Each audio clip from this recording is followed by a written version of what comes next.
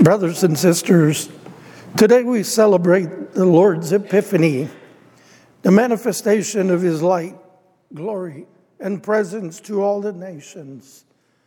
This was represented by the wise men that came from afar. The Epiphany is first and foremost a feast of God's actions. God wanted to reveal himself in the mystery of his love to us.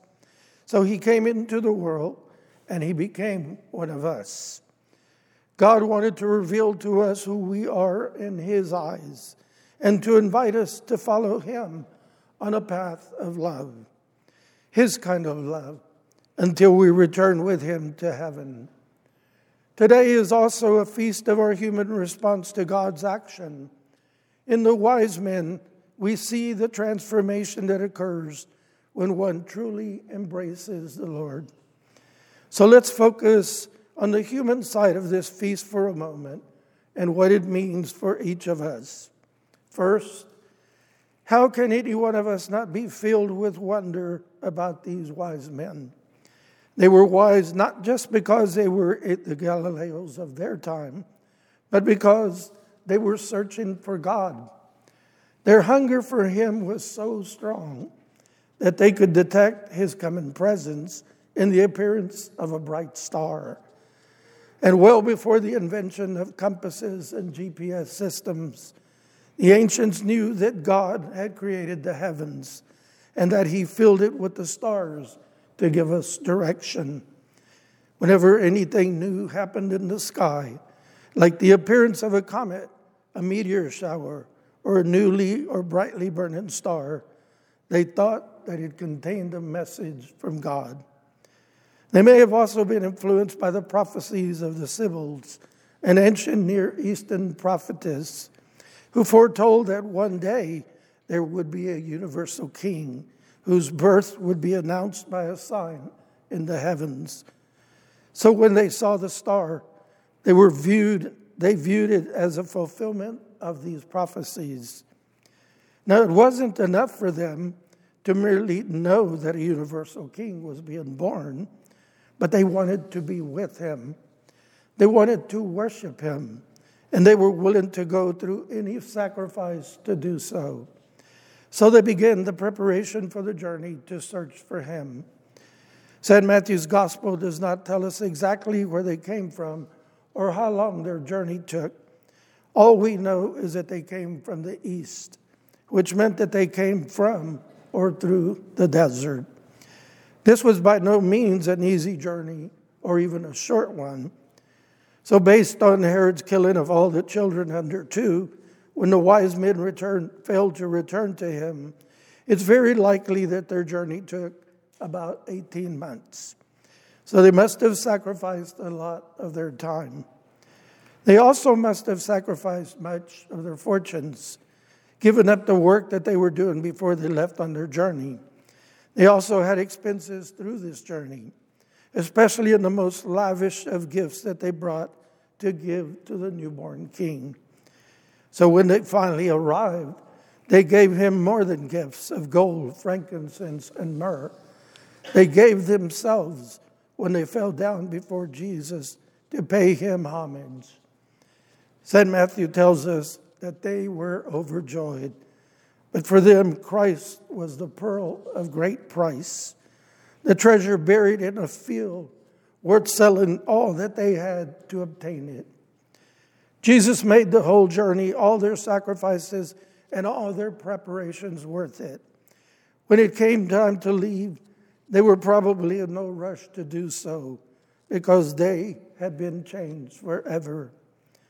St. Matthew uses this expression: they went home by another route, which the early saints interpreted as leaving different than they had come before. They came in search of a king, and they found not just the king, but their Creator, their Lord, and their God. And that changed everything for them that day. On this great day, we not only recall who the wise men were and what they did, we look to them as examples preserved for us in the Gospels, so that we, in imitating them, might become the wise men and women of our own day. The truth is that a star still burns for us to see. It's the flicker of the candles by our tabernacle here at the altar. It points to the presence of Christ, the same Jesus who was held in Mary's arms and laid in a manger, now becomes present in the hands of the priest and is later placed in the tabernacle. We don't have to cross deserts on foot or on camels to get to him. We don't have to give up days, weeks, months, or even years to encounter our Lord. He is here with us today. It's the same Jesus who the wise men met over 2,000 years ago. So today, with the help and example of the wise men, we need to look to how we would prepare for this encounter with the same newborn King. We have to look at our desire for God, and we have to search for him. We need to look at what we give to him when we come before him. And we need to look at how we've changed when we leave. Our encounter with him is even greater than the wise men's.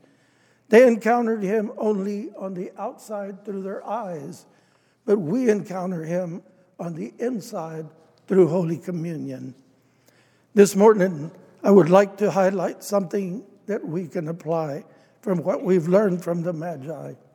First, in preparing to meet Christ, to discern how much we truly hunger for God.